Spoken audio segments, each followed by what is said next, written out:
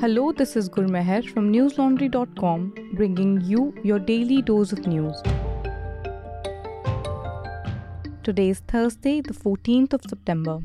Today, the Varanasi District Court instructed the Archaeological Survey of India to preserve all historically significant objects related to Hindu faith discovered during the scientific survey of the Gyanvapi Mosque area. These preserved items will be handed over to the district magistrate. The Hindu party has requested an evidence room to store the evidence gathered during the ASI survey, along with maintaining the Gyanvapi Mosque premises. Conversely, the Muslim side has objected to the usage of machinery and equipment by the ASI during the survey.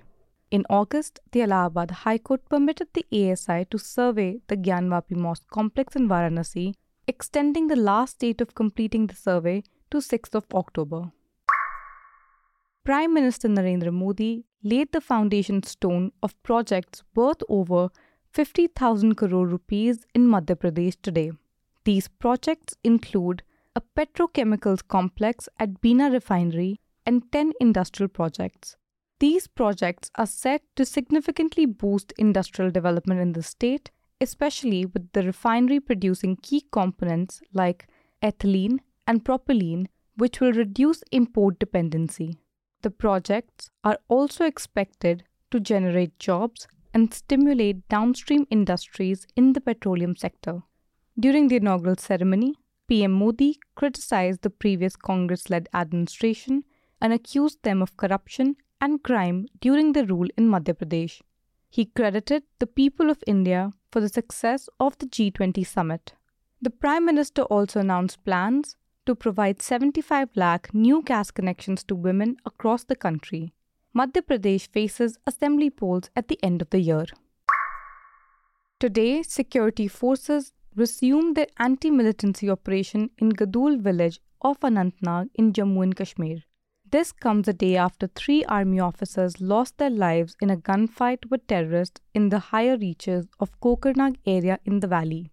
Today, the police reported that 2 militants, including Uzair Khan of Lashkar-e-Taiba, were hiding in the Gadul village area and contact with them was established in the morning.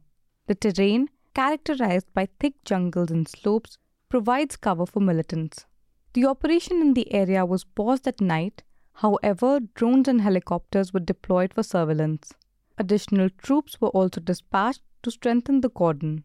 Meanwhile, the 3 officers who succumbed to their injuries, Colonel Manpreet Singh, Major Ashish Thonak, and DSP Humayun Bhatt, were airlifted from Kokarnag to Srinagar's 92 base hospital. Last respects were paid to them by top army, police, and civil administration officials before their final rites at their hometowns.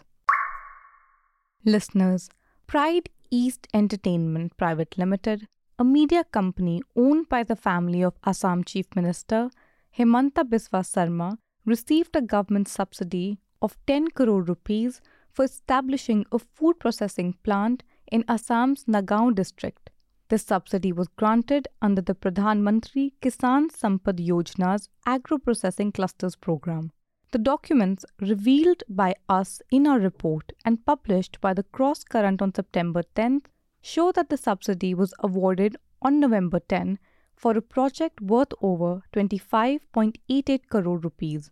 To know more, read my colleague Pratyushdeep's story titled Company owned by Assam CM's family gets rupees 10 crore government subsidy for food processing unit on newslaundry.com. We are able to bring you our reports and analysis only because you've got our back.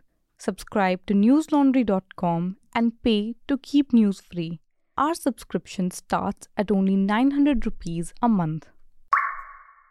Today, a Delhi court remanded Jet Airways founder Naresh Goyal to 14-day judicial custody in a money laundering case. The case is linked to an alleged 538 rupee crore fraud at Canara Bank. The Enforcement Directorate had arrested Goyal on 1st of September under the Prevention of Money Laundering Act after extensive questioning. Following the completion of his ED remand, the 74-year-old businessman appeared in court, which sent him to judicial custody as the ED did not seek further remand. The money laundering case originates from a Central Bureau of Investigation (FIR) against Jet Airways, Goyal, his wife Anita, and former company executives. The complaint from Canara Bank alleged that it granted credit limits and loans to Jet Airways Limited totaling over 840 crores, of which over 530 crore is outstanding. Up to 20,000 people are feared dead in the floods that hit eastern Libya's city Derna. The city's mayor, Abdul Menam Al-Gaithi, said today that the flooding disaster has resulted in the death of over 18,000 to 20,000 individuals.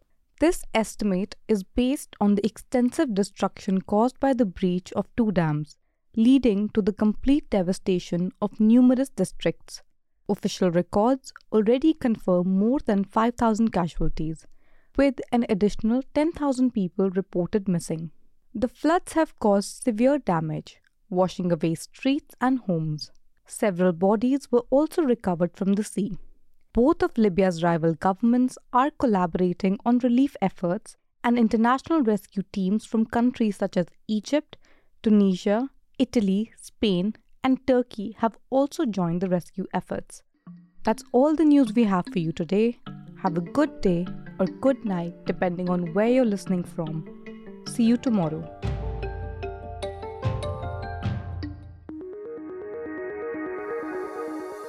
News Laundry is possible because of our paying subscribers.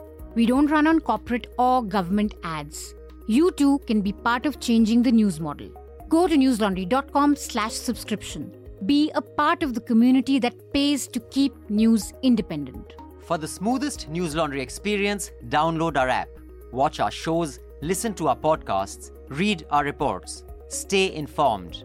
Pay for news, protect democracy, save the world.